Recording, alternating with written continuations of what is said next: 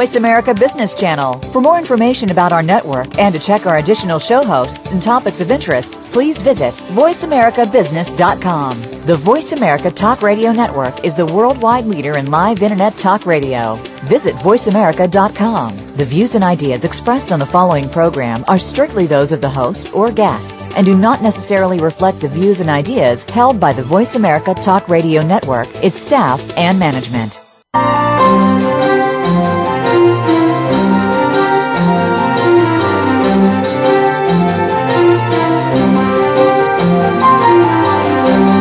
You are a visionary. You have a vision. You just need to create it and bring it to life. Welcome to Visionary Leader Extraordinary Life with your host, Kate Ebner. Our program will be an hour of inspiration from leaders who are making their visions happen, and will set you on the path to having a big impact through your leadership and the life you really want. Now here's your host, Kate Ebner. Good morning and welcome to the show. My guest today, Geraldine Laybourne, has been a groundbreaking pioneer in the field of cable television programming and also online media. Recognized as one of the most influential leaders in the television industry, she helped turn the children's network Nickelodeon into one of the most powerful in TV. And in 2002, she launched Oxygen, a network geared exclusively toward women. And of course, we've all watched and heard of Oxygen since then. Gerry's known for her out-of-the-box management style, creative drive, and commitment to collaboration. Her innovations have not been limited to television, however. Today we're going to be talking about the Mentor Walk events that she started in the United States and the global impact that they're having today. Gerry's passion for helping other women to advance as leaders is a key part of her vision and her extraordinary life. So, Gerry, thank you for joining me today, and I know that what we're going to talk about will be a huge source of inspiration for others. Welcome. Kate, I so look forward to this. So do I. And, you know, Gerry, you're so well known for your contributions, and yet I know that many of our listeners are going to be meeting you for the first time today, so I'd love to take a moment to just walk through the highlights of your story. Can you help me to be accurate? This is probably going to be a strange experience for you to hear someone else telling you back your life, but let me give it a try. Well, I grew up in a rural town in New Jersey, and I was one of three sisters right in the middle. And my older sister was beautiful and perfect, and my younger sister was brilliant and charismatic. So my dad decided I was going to be his business daughter. So I got schooled at a very early age. But I went to public high school, and then I went to Vassar College, where I majored in art history, and I learned those valuable lessons about questioning everything. And that really set the stage for my incredibly disruptive career. Questioning everything. So you studied art history at Vassar. You went on and did more education at the University of Pennsylvania. That was elementary education, is that right? Yes. Between Vassar and Penn, I met my husband, who was doing pioneering work in the field of media education with kids in high schools, kids who were in the poorest of the schools in Philadelphia. And I was just intrigued with the power of the media and kids, and so I got a master's in elementary education at Penn. Wow! And then I went into teaching, and a very short career in teaching, but intense, and a career in nonprofit organizations where I tried a lot of crazy things with kids to see what they would be interested in terms of media, the Media Center for Children and the Center for Understanding Media. I see. And then in 1979, was it, when your husband, Kit, got you to join him in starting Early Bird Productions? Is that correct? Early Bird Specials was the brainchild of Eli Noyes, my husband, Kit, and me. And we got a grant from Thomas Watson of IBM fame to start this company to market the work of independent filmmakers to television. Our theory was that there were plenty of talented, creative people out there, especially in New York, that just weren't being connected to kids, that all kids' TV, except for Sesame Street and Mr. Rogers' Neighborhood, were being produced in Los Angeles, in limited animation factories, and we had these crazy theories that new creative people would bring new ideas to kids. Wow. So you really wanted to bring the best creative talent to kids, is what I'm hearing. And different talent. We felt that there was a lot of very similar animation being aimed at kids, and we wanted to provide a much more varied menu for them. I see. And so you pitched this, I believe, to Nickelodeon, and began what would become a relationship that lasted many, many years. Do you want to talk a little bit about that? Well, our idea was about taking kids and using color Xerox, which tells you exactly what time of life this was, to have kids relay their dreams to us, and we would then use color Xerox and put kids in their own dreams and make television out of it.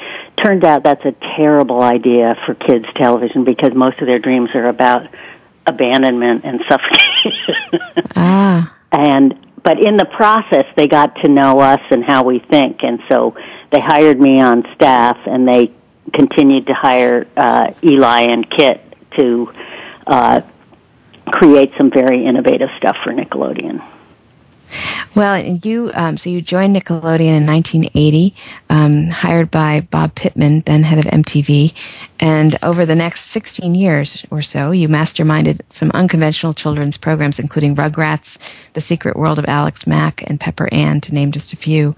And I know that one of the aspects of your work that was really innovative was talking to children as equals and sort of taking a different stance with children. Over that time, those 16 years, you were able to grow Nickelodeon, and I know you and your team grew Nickelodeon from small, maybe just 5 people in 1980, to being an $8 billion business. Am I summarizing it correctly? Almost. Just a couple of details. Bob Pittman was running MTV when I joined Nick, and then when he got a chance to run the whole company, he gave me a chance to run Nickelodeon. So I was at Nickelodeon for about 3 years before I got a chance to run it, which was fantastic because I was never short on opinions, and I had a notebook full of what would I do if I got to run Nickelodeon. And, the problem with the beginning of Nickelodeon was it was thought of as a throwaway. We were just going to try to help cable operators get franchises, so we didn't really have to be that good.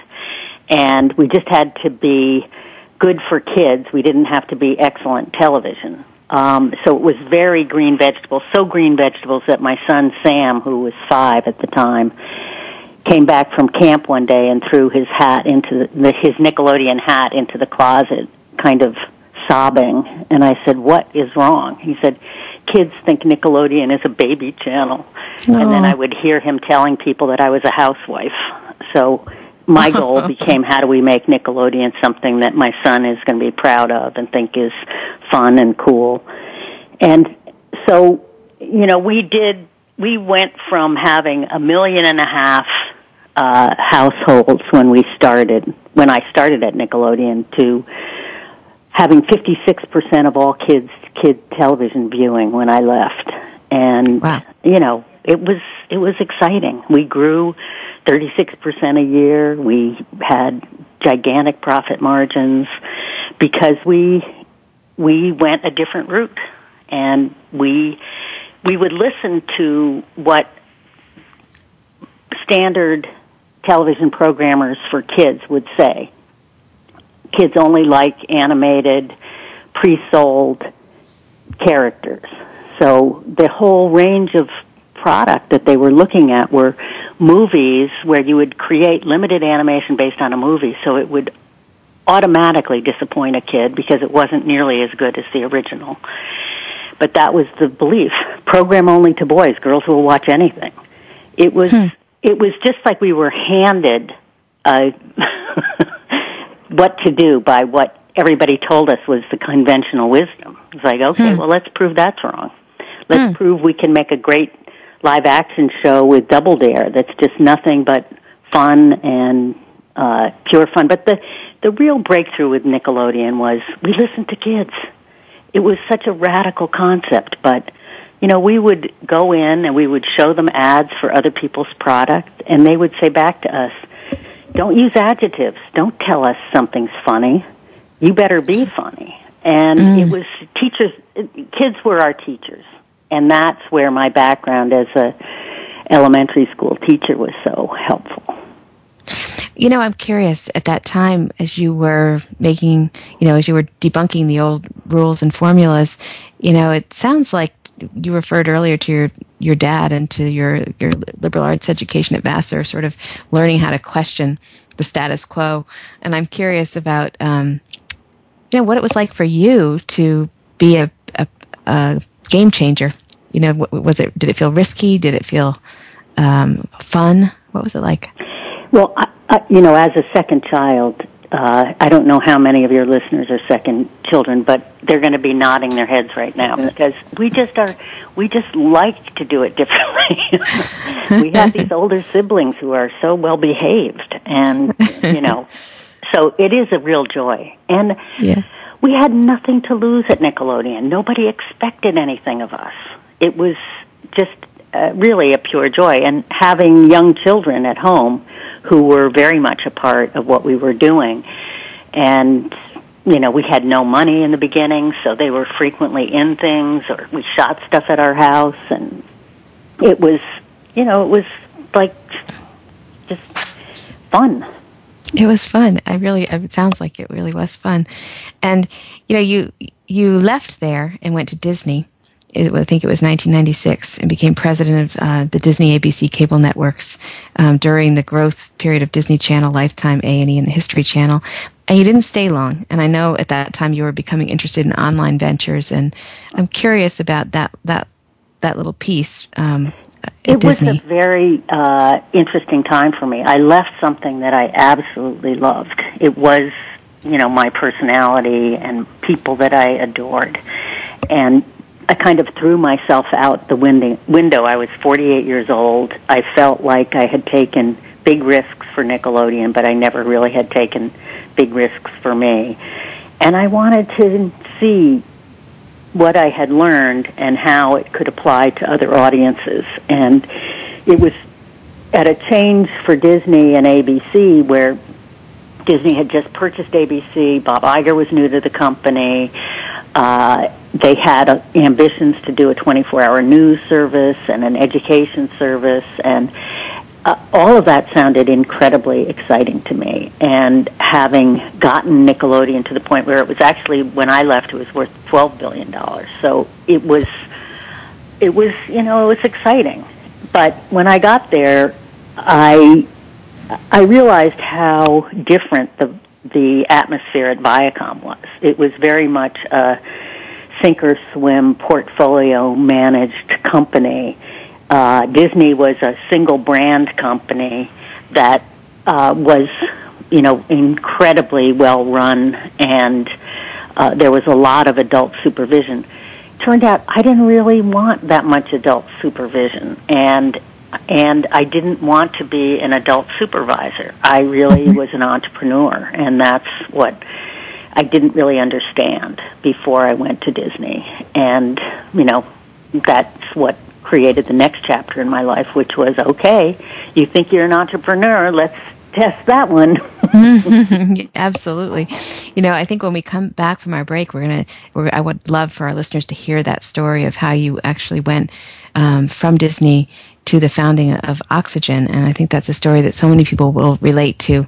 In fact, just last week I was at the Kids Screen Summit, and we were on a panel talking about, the stories of some of these really accomplished executives. And the question from the audience was, how did you find the courage to do this? How did you find the courage to take this step? And so I think your next piece is going to really help us learn something about courage. So we're going to take a little break right now, and we will be right back.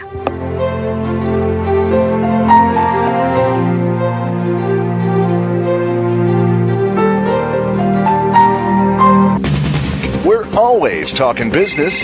Talk to an expert. Call now toll free 866-472-5790. That's 866-472-5790. Voice America Business Network. Think of the world 50 years ago. Now think of this same world and how it'll be 50 years from now.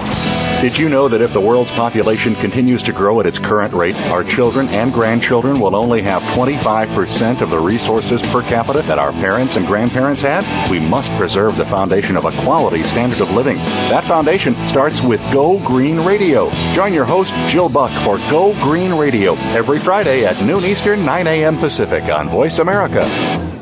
Each week, Jimmy Gould brings you the stories and the people that you want to hear about. Tune in to Our Current Life to hear about the journey to success, how our guests became the people they are today, and the highs and lows they experienced along the way. Each hour will leave you inspired and entertained as Jimmy gets up close and personal with every week's guest and shares ideas you can identify with and apply to your own life. A Current Life with Jimmy Gould airs Fridays at 3 p.m. Eastern Time, noon Pacific Time on the Voice America Variety Channel.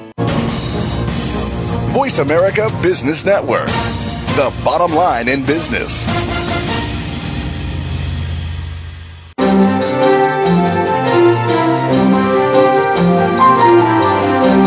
You're listening to Visionary Leader Extraordinary Life with host Kate Ebner.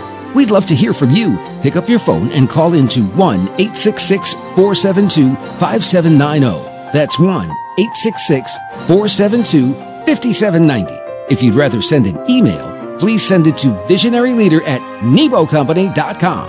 Now, back to today's program. Welcome back. I'm here today with Gerry Laybourne, one of the most influential leaders in the media industry, whose vision has always kept her a step ahead. We're going to be talking a little bit more about her career path, which is so interesting, and would love to just pick up where we left off, Gerry. You were at Disney. You were realizing that it wasn't quite what you were looking for, that you were an entrepreneur. And I'd love for you to just tell us the story about how you went from Disney to founding Oxygen. I'm happy to, Kate. The interesting thing for me at Disney was there was a lot of learning going on for me. There were these fantastic Imagineers like Danny Hillis and Alan Kay, who were brilliant computer scientists. And so I was learning a lot there, but I was truly not fitting into the executive suit that had been given to me. And I realized that to move to something, I couldn't just leave Disney. I had to do two things. One, I had to accomplish something, which I did. I got some great people in place to turn around the Disney Channel and Lifetime, and I made some very concrete contributions, but I also had to figure out something that I wanted to go to. And a friend of mine suggested that I read this book called The Artist's Way, which is a very interesting process of going inside yourself. You wake up and write 3 pages of single-spaced stream of consciousness. You never reread it, you never edit it, you never censor yourself, you just write whatever comes out. And when you start, you spew, and then you start getting orderly, and then you go deeper and deeper. And after about 3 months of doing this process of waking up 30 minutes earlier and this discipline, my dreams were much more vivid, and I was clearly working all night long. What am I going to do? What am I going to do? And one morning I woke up with this thought, oxygen. That's what the world needs, a breath of fresh air for creative people, for consumers. That's what we need. And so then I started from there, and I talked to a few of my friends like Marcy Carsey, who was arguably the most successful television producer in the history of the medium. And Marcy was excited about the idea of having a cable television network. I was excited about the idea of creating real utility for women on the Internet. And we had this vision for doing a convergence brand that was half on TV and half on the Internet. And it's so interesting to look back now, because actually we launched in 2000 as a television network, and we were way ahead of our time. And as you remember, there was this incredible bubble. And pre-bubble, our investment bankers told us don't do anything on TV, just do the internet because that's where all the value is. And we said, no, we need to do both. And we fought for it. And then, of course, we had to change course almost immediately because the bubble burst. But before the bubble burst, Marcy and I made a trip to Chicago because we figured, you know what, if there's one person in the world who could help us get this brand off the ground, it's Oprah Winfrey. And we went and we had lunch with her, and, you know, she had her own process that you couldn't mess with, and she was excited to meet with us, and we clearly all liked each other. Mm-hmm. But we didn't really hear from her for a month, and then she invited me to come out to Chicago, and I spent a day with her. And it was just, we were lying around on her couches, and she was just interviewing me for 7 straight hours. And it was so incredibly much fun. And then 2 months later, she called up and said, I'm in. And wow. At the same time, we had investment bankers who were helping us to raise money, and we ended up raising probably more money than any women-led company, private company, has ever raised. And we had great backing from Paul Allen and Clarity Partners and LVMH. But I think what was most interesting to me, Kate, was that what I always feared was, how are we ever going to raise money? Because that is something I have never done. And when we got into the process, it suddenly dawned on me that that is all I had done when I was at Nickelodeon, was raise money. You know, I had been fighting for resources inside a company where I only had one bank. And so it was much harder, actually, to raise money inside a company than outside. If you went to a meeting and people weren't interested in your proposition, there was always another meeting that you could have. And so the part that seemed the most daunting ended up being the easiest. You know, that's a really interesting thing to hear you say. I think that reminds me of the way that sometimes when we work internally in an organization for a while, it kind of becomes our sense of reality. And then when you do something like what you did, where you're jumping into something brand new, you suddenly discover, hey, everything I've been doing is related and perfect training actually for this. So exactly. That's very interesting. Now, what do you think was the key to your fundraising success? I mean, was it the vision itself of this television plus internet concept, or was it that it was for women? What do you think? What do you think attracted? I honestly don't think it was the fact that it was for women was that helpful in the raising of the money. It was incredibly helpful, and the reason why we picked that audience, besides the fact that I'm nuts about that audience, was that there wasn't all that much tailored to young women. Lifetime was aimed at an older woman at the time. And cable operators who were really my friends because we grew up together, and they saw how much Nickelodeon helped them build their businesses. So they really were more inclined to take Oxygen because we were women. But the investment community was excited about 2 things. One, we had 3 women with pretty incredible track records. Marcy's was an A+ in broadcast television. Oprah's was, A++ times the 10th power. And I had a good track record in building a cable network. So our track record was really it's always, your best thing is always your worst thing. It attracted so much media attention that, that made our job much, much harder. But we also were in a space that people were excited about, this idea that you could create a converged brand. I think if we had gone out to try to raise money for a television network, we would not have succeeded. It was because we had this combination. And I think that those are the 2 things that really helped us. You saw that, as you said moments ago, you saw the converged opportunity before others did. What was it you saw back then? Well, I saw that I've always been excited by interactivity from the time I was 3 years old, when my mother said, "Hello, television," and the television said back to her, "Hello out there in television land." I actually thought television was interactive for years.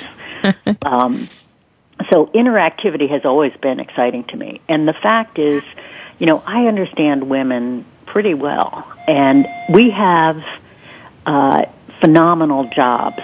We have we wear so many hats, and we're the chief purchasing agent of our home business. We're the chief psychologist. We have all these different jobs, and my passion was, how could we make those jobs just a little more fun? How could we use technology to be a real friend of women? And that was what was exciting to me. I love that idea. I've been thinking along those lines too, as a leadership coach working with a lot of senior executive women. I've been asking that question for several years, like how can our technologies befriend us and make this work better, instead of become these cursed devices and such that our children are throwing in the swimming pool, which is a story I've heard from many of my clients. So I love this thought, the commitment to interactivity, and also how can technology be our friend. I wonder, we're going to be taking a break in just a couple minutes, but I'd love it if you could talk about the decision to say goodbye to Oxygen, to let go of Oxygen in 2007 and move beyond that. Well, I was not really that excited about saying goodbye to Oxygen, and I had investors who had come on board when we were going to be an internet company and had expected Google-like returns. And even though we were profitable and we made a profit for all of our investors, we weren't Google and we weren't Facebook. And so there was a lot of pressure on the part of our investor base to sell the company. In retrospect, I think it was fantastic that we sold the company when we did. Oxygen could never have been in an existence if it had started at a big media company. But it was increasingly hard to get cross-promotion and to get the kind of good channel positions that right now Oxygen is on channel 12 in New York City. When Oxygen's on channel 12, it gets 10 to 20 times the rating that it gets on channel 121. So there's part of you that just has to look in the mirror and say, you know what, this struggle is incredibly hard, and we should go with the flow of the other investors. And they didn't have the right to force a sale, but they had the right to raise this topic. And, in retrospect, what happened we sold the company in late 2007, and what happened in 2008 would not have been good for an independent media company. And that's the economic crash of 2008. But are we running into a break? Or yeah, we've got another 30 seconds. Go ahead. For me, what was exciting, we made it as a television network. We were profitable, and we were just going back into the internet space. And we were actually just beginning to build some of the fun utilities that I had imagined, 10 years earlier. And I got a chance to be part of a software development team where we built the first prototype for what that was going to be like. And it was called RIPT.com. And it was taking the assumption that women's brains are different than men's brains. And one of the big things is we have more prefrontal cortex, 12% more.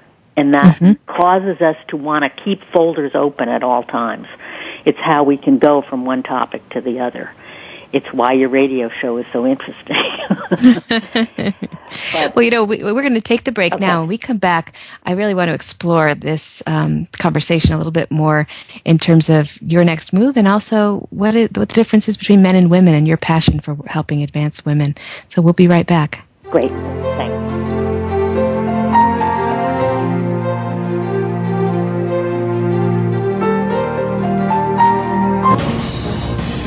Voice America Business Network, the bottom line in business. Are you a business innovator, or are you just sitting on the sidelines? Tune in every week for Coffee Break with Game Changers, presented by SAP. Host Bonnie D. Graham talks to a cross-section of the movers and shakers who are leading by example. They will share best practices and innovative ideas to keep you thinking and moving along with the best. Join us for Coffee Break with Game Changers, presented by SAP, Wednesday mornings at 11 a.m. Eastern Time, 8 a.m. Pacific Time on the Voice America Business Channel. If you are looking for both an inside and insightful look at what you're not seeing in media coverage of today's legal, business, and policy battles, tune into In the Court of Public Opinion with host Jim Haggerty. What happens in the public arena affects us all. Whether you're following the latest high-profile court case, corporate crisis, or are just interested in government and policy, be sure to tune in every Tuesday at 12 noon Eastern Time, 9 a.m. Pacific on the Voice America Business Channel. The witnesses are ready and the jury seated. So join us for our next session in the Court of Public Opinion. When it comes to business, you'll find the experts here. Voice America Business Network.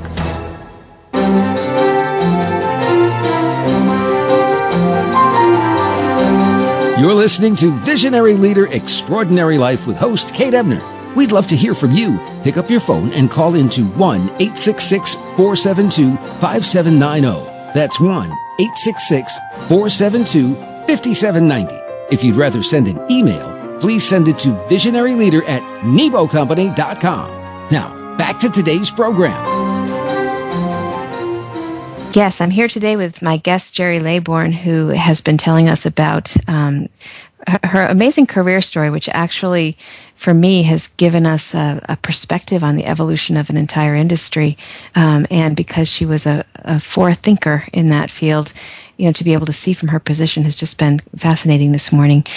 So before the break, Gerry, we were talking about that moment there where you sold Oxygen to NBC Universal, and it was just before the crash, and we were beginning to talk about some of the amazing opportunities that occurred both while you were at Oxygen, but also some of the thinking that started to, you got to work on some projects that really helped you to think about women, and in particular how women's minds work and how women and men are different. And I'd love to just pick up on that and have you tell us a little bit more about what you learned. Well, the process in my brain is messy. And I read, I talk to people, I listen to consumers, I listen to technologists, I'm curious about a lot of stuff. I'm not a particularly deep thinker in any one field, I don't think. I think I just am so questioning of things and so eager to find out what's true, and I try things out all the time. I'm not afraid to have a theory and be laughed at. And in fact, I think I get a great deal of joy out of having a theory and getting laughed at. But I have to read widely, and I have to, I was shaped by people like David Elkind when we were doing Nickelodeon, and his book, The Hurried Child, was really something that completely captured my imagination. And then I heard validation from kids in focus groups. Hey, let us just have a childhood. We're being pressured to grow up too fast. That became the single biggest idea that, because we strategically held on to that and were true to kids, that is what built this phenomenal business of Nickelodeon. Mm-hmm. And so it's an amalgamated process of keeping all my folders in my gigantic prefrontal cortex open. And as you're describing that, it's also clear to me that you're able to discern the big idea. So this phrase, let us have a childhood, became the big idea, and that the quality of discernment is interesting. I'm curious as an entrepreneur, as an innovator, how do you know what the big idea is when you strike it? I think you try a bunch of ideas and you fall on your face. And, I'm most critical of executives today who are, in the rise of their career, who play it too safe. Because you never get a big idea by playing it safe. And, television is the worst field of all, where somebody has a successful real world and then suddenly that's the template for everything. And everything sort of gets petered out as you go along. And then the next big thing will be Glee, which is, very fresh, and then you're going to see a trail on copies of that. But to me, failure is your best friend. And we were very close in both our Oxygen and Nickelodeon teams. We signed off on the strategy. We were very win-win oriented. It was, a very nice culture. The problem with a nice culture is they really did not like anything to fail because that would be disappointing to us. And, I would always have a gigantic smile on my face when we had a big failure because we were learning stuff. And it was bigger when we were at Nickelodeon and no one was paying attention to us. It didn't radiate as big when we were under the microscope at Oxygen. It reminds me of last week I had a guest on the show who's a 13-time medalist in the Paralympics and a man who has no use of his legs from the waist down thanks to a skiing accident. And yet he just climbed Mount Kilimanjaro on a hand cycle. And his personal motto is run towards fear. Oh, that's great. But you remind me of him actually in the embracing of failure and the seeing failure as an opportunity. And I think that's a really great call for all of us out there listening to think about the relationship we have with our sense of success versus failure. What can we be learning? And so, as you talk about this, I'm also really noticing the curiosity, Gerry, that you bring to everything. And I think that goes right back to the second child mention that you made at the beginning, but maybe also back to Vassar and the liberal arts, the learning how to learn that I know the liberal arts really contributes. And I wonder if you have any thoughts about that aspect of you, that curious, open, exploring, learning from everything mind. I'm so glad you asked that question because we're in the middle of an economic downturn where there are frequent questions about how useful is a liberal arts education, and then you'll also hear conversations about the need for innovation and, how are we going to get our country back on track. Well, to me, having a liberal arts education is all about figuring out about innovation and innovative thinking. And when I think about, my fellow graduates of Vassar, Katerina Fake invented Flickr, and Mark Ordan invented Fresh Fields, which led to Whole Foods. And, these are all people who studied English and history and art history, but we were given this idea that you go back to the primary source. You go back to the source. You try to figure out what is truly true. And I think that's what sparks innovation.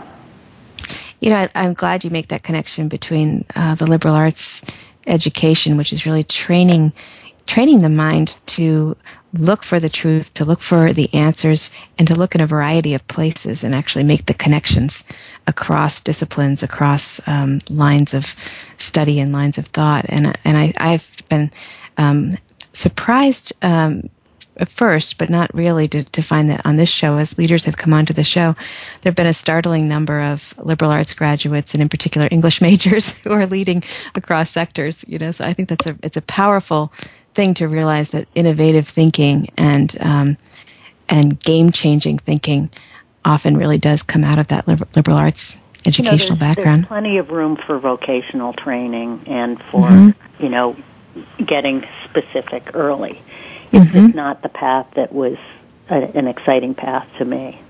Yes. And I hope that there are listeners out there who have kids that are applying to college today. Yeah, I do too. I want to switch gears a little bit, and I know that mentoring is something that's been a really important practice and principle in your career and in your life. And I know you had a powerful mentor who really made a difference for you. I'd love if you could tell us a little bit about your mentor and the mentoring you're doing today. I was very fortunate when I was starting out, when I had my little production company, to run across a woman who actually had gone to Vassar 20 years before me. And she took an interest in me, and she opened the door for me at Nickelodeon. So she made my introduction at Nickelodeon. And not only did she do that, but she when I got the job, she went to my first speeches. She gave me notes on my speeches. She hemmed my pants. She just fantastic. And she had this big idea, which was, broadcasting has been really a bad field for women. Let's make cable, which was just beginning, a good field for women. So that was just a crazy notion. How could that ever be? Well, the way it was that she picked a handful of us to mentor, and then how could we not turn around and mentor others? It just gave us the power to, and the real mission to make sure that cable was a great place for women. And I think there have been 25 women presidents of cable networks since Bernice, claimed that in 1980. And to me, it's astonishing that people can lay a claim like that and then just strategically stick to it. And that has been very important to me. At one point in my career, I always mentored young women, and inside MTV networks, and I made a lot of speeches, and I made sure that I was visible to women. In fact, even Nickelodeon magazine, I wrote a column called Ask the Boss Lady, just because I wanted little girls to know that the president of Nickelodeon was a woman. Mm-hmm.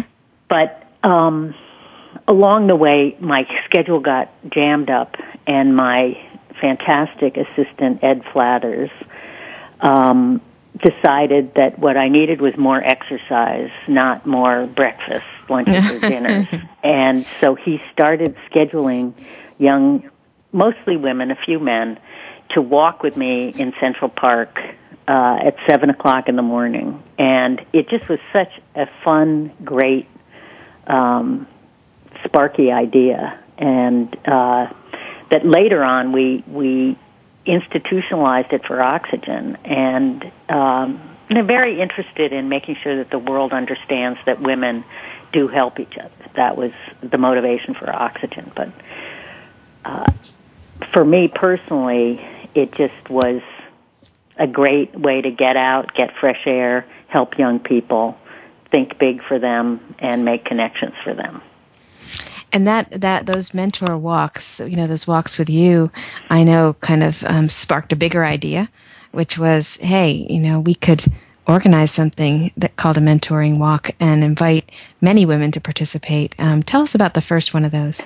Well, as is typical of me, I thought, this would be a great way to launch a show we were doing with Linda Kaplan-Thaler on entrepreneurship. And this will be a great way to launch that. We'll do a mentor's walk in Central Park. I'll just email my friends. We'll get 40 women and who are at the top of their careers, and it'll be easy. Well, I didn't know it wasn't all that easy to get a Central Park permit to march.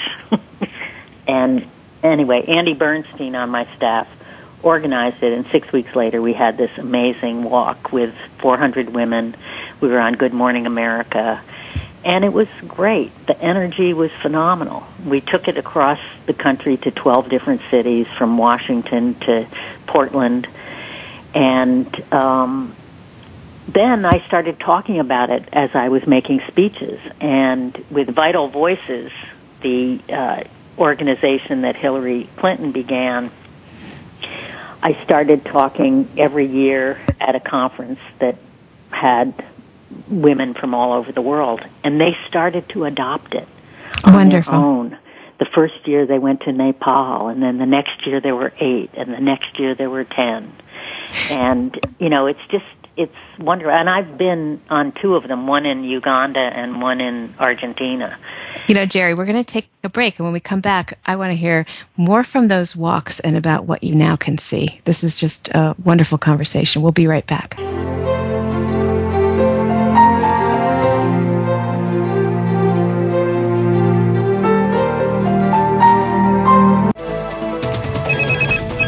Up-to-date business and financial news. Call now and get the financial information you need. 866-472-5790. 866-472-5790. The experts are here. Voice America Business Network. Are you tired of the government squandering your tax dollars on bailouts and overpaid bureaucrats? On Free Markets with Dr. Mike Beitler and his guests explain why big government regulations are the problem and innovative businesses and free markets are the solution. Listen to Free Markets with Dr. Mike Beitler, Thursday mornings at 10 a.m. Eastern Time, 7 a.m. Pacific on the Voice America Business Network. Frankly Speaking About Cancer is a program designed to empower survivors and their caregivers to deal with the social and emotional challenges of cancer. Drawing on resources from wellness communities throughout America and abroad, the show will invite physicians, researchers, nurses, social workers, patients, and caregivers to share their advice on how to live a better life with cancer. Join host Kim Tibaldo, President and CEO of the Wellness Community, Tuesday afternoons at 1 p.m. Pacific Time and 4 p.m. Eastern Time on the Voice America Health and Wellness Network. The business community's first choice in Internet Talk Radio. Voice America Business Network.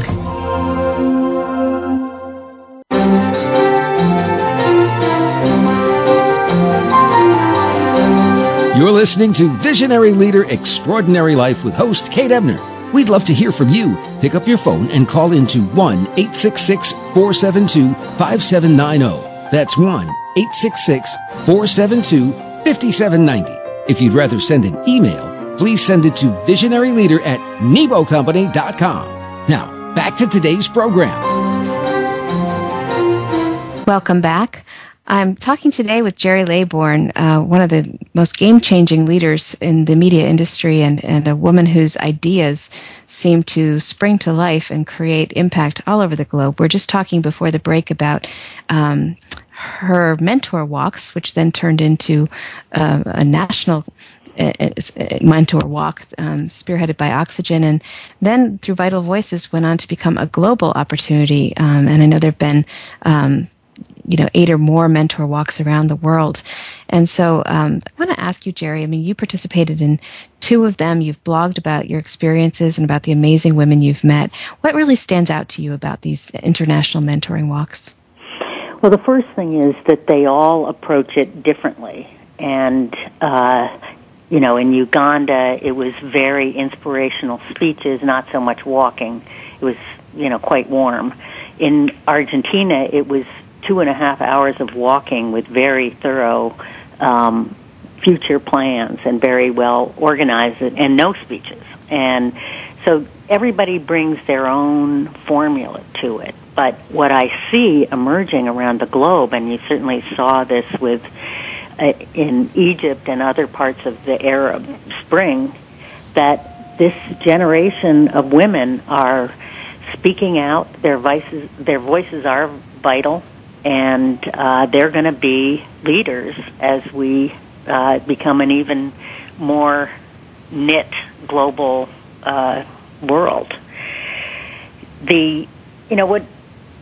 the reason that Mentors Walk means so much to me is that my own personal belief is there's only one reason why we're here, and that's to bring on the next generation.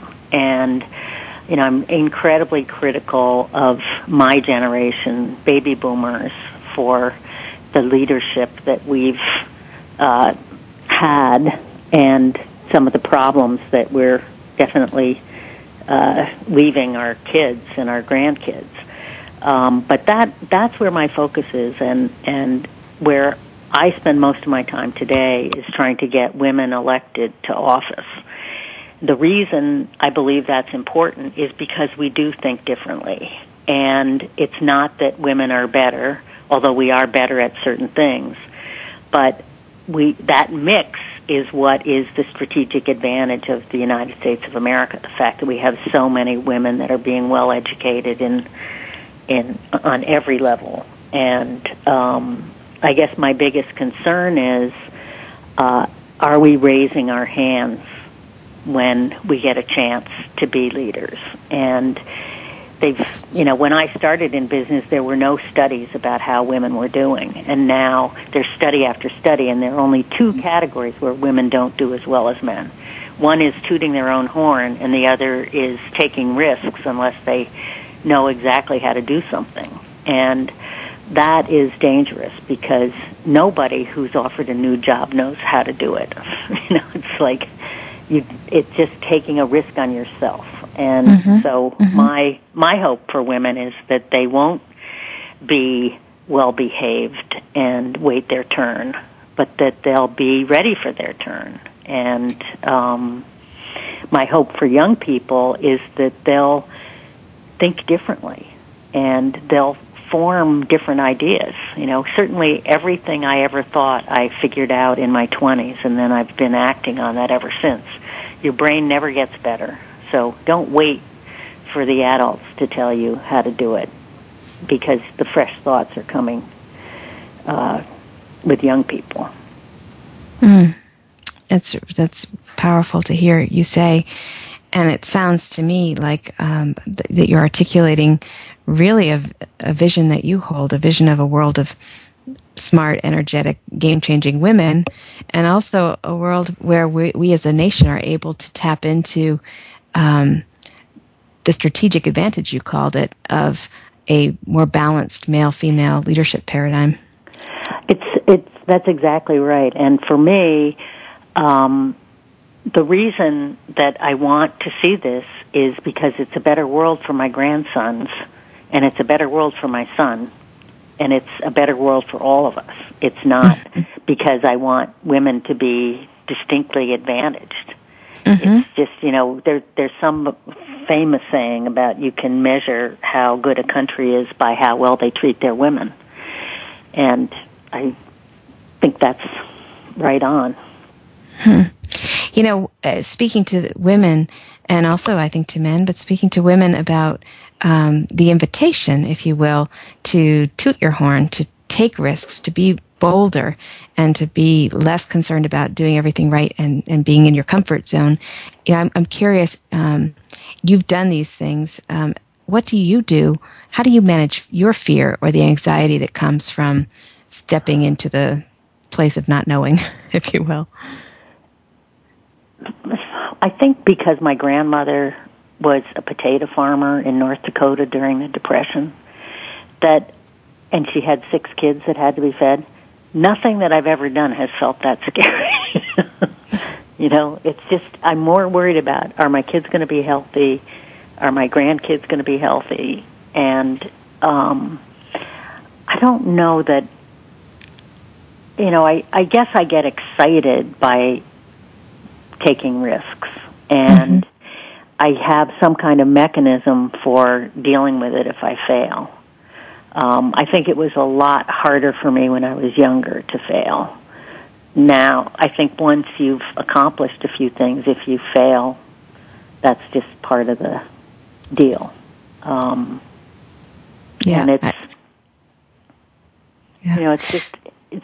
I've had people ask me that question about wasn't I afraid when I started this independent company, Oxygen? No, I was exhilarated.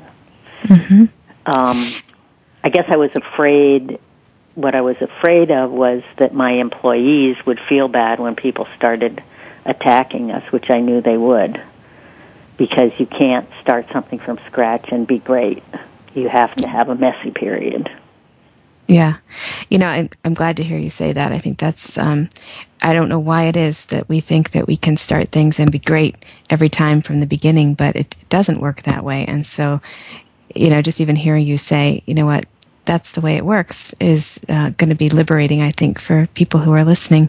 And I like the point about your grandmother, the potato farmer, and the 6 kids, because it's a matter of perspective. You know, so as I listen to you, I think what you're saying is, you know, let's keep a perspective about this. You know, this isn't necessarily life or death. I want to close. The other thing that go ahead.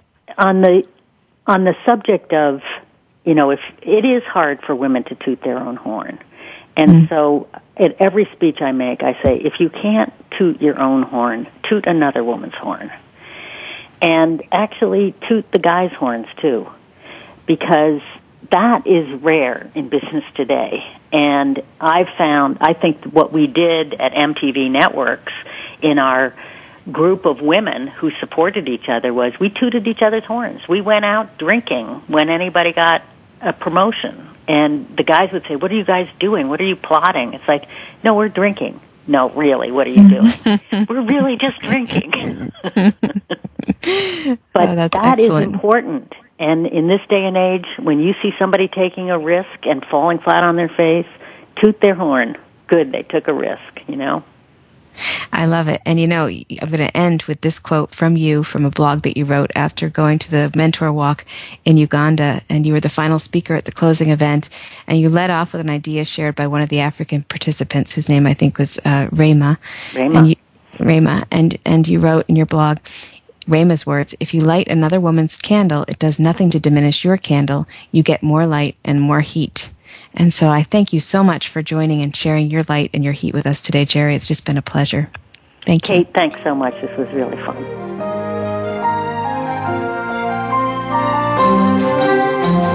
We sincerely hope you've enjoyed hearing from leaders who are using vision to create an inspiring future. Please join host Kate Ebner for another edition of Visionary Leader, Extraordinary Life next Monday at 8 a.m. Pacific Time, 11 a.m. Eastern Time on Voice America Business Channel.